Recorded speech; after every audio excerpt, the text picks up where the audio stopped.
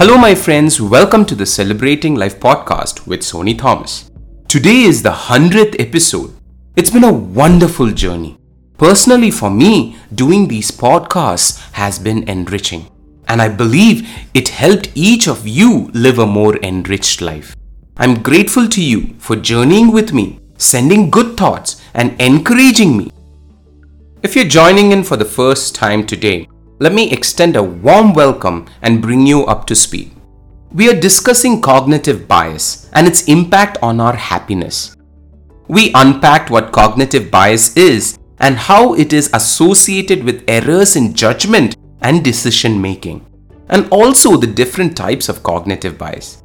I invite you to listen to the previous 3 episodes to get a more in-depth understanding. Even the best of us have cognitive bias. It is a natural way of life. It is actually an efficient use of our cognitive resource. Meaning, cognitive bias helps us come to a decision faster by often simplifying complex information processing. Some biases, like the negativity bias and the fight or flight response, are rooted in our evolutionary history and can be critical for survival by helping individuals detect potential threats and respond quickly.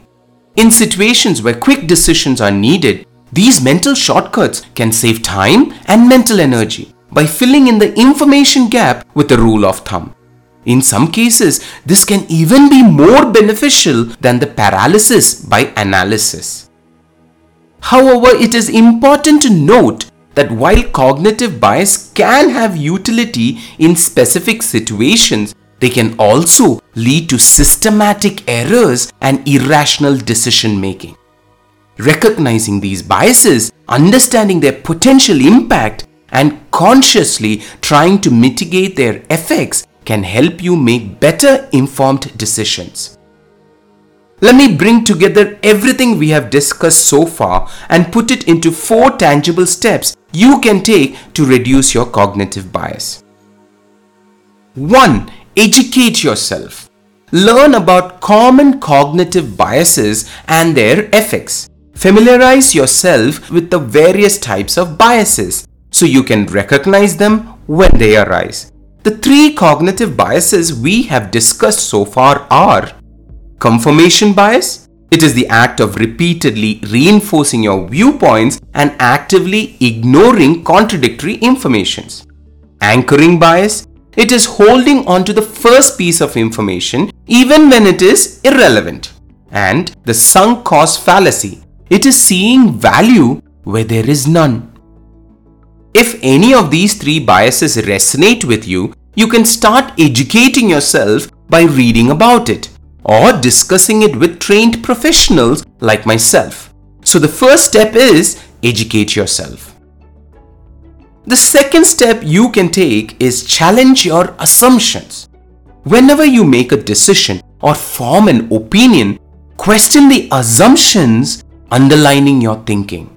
Ask yourself if you're relying on stereotypes, preconceived notions, or emotional reactions.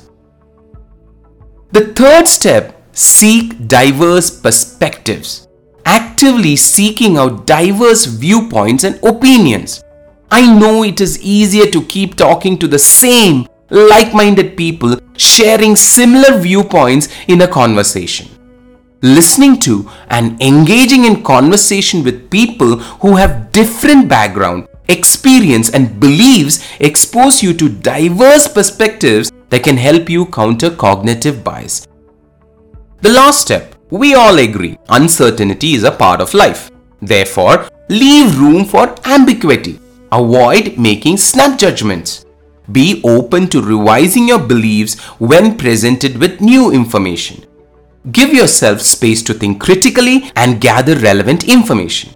Delay quick decision is your 4th step to reduce cognitive bias.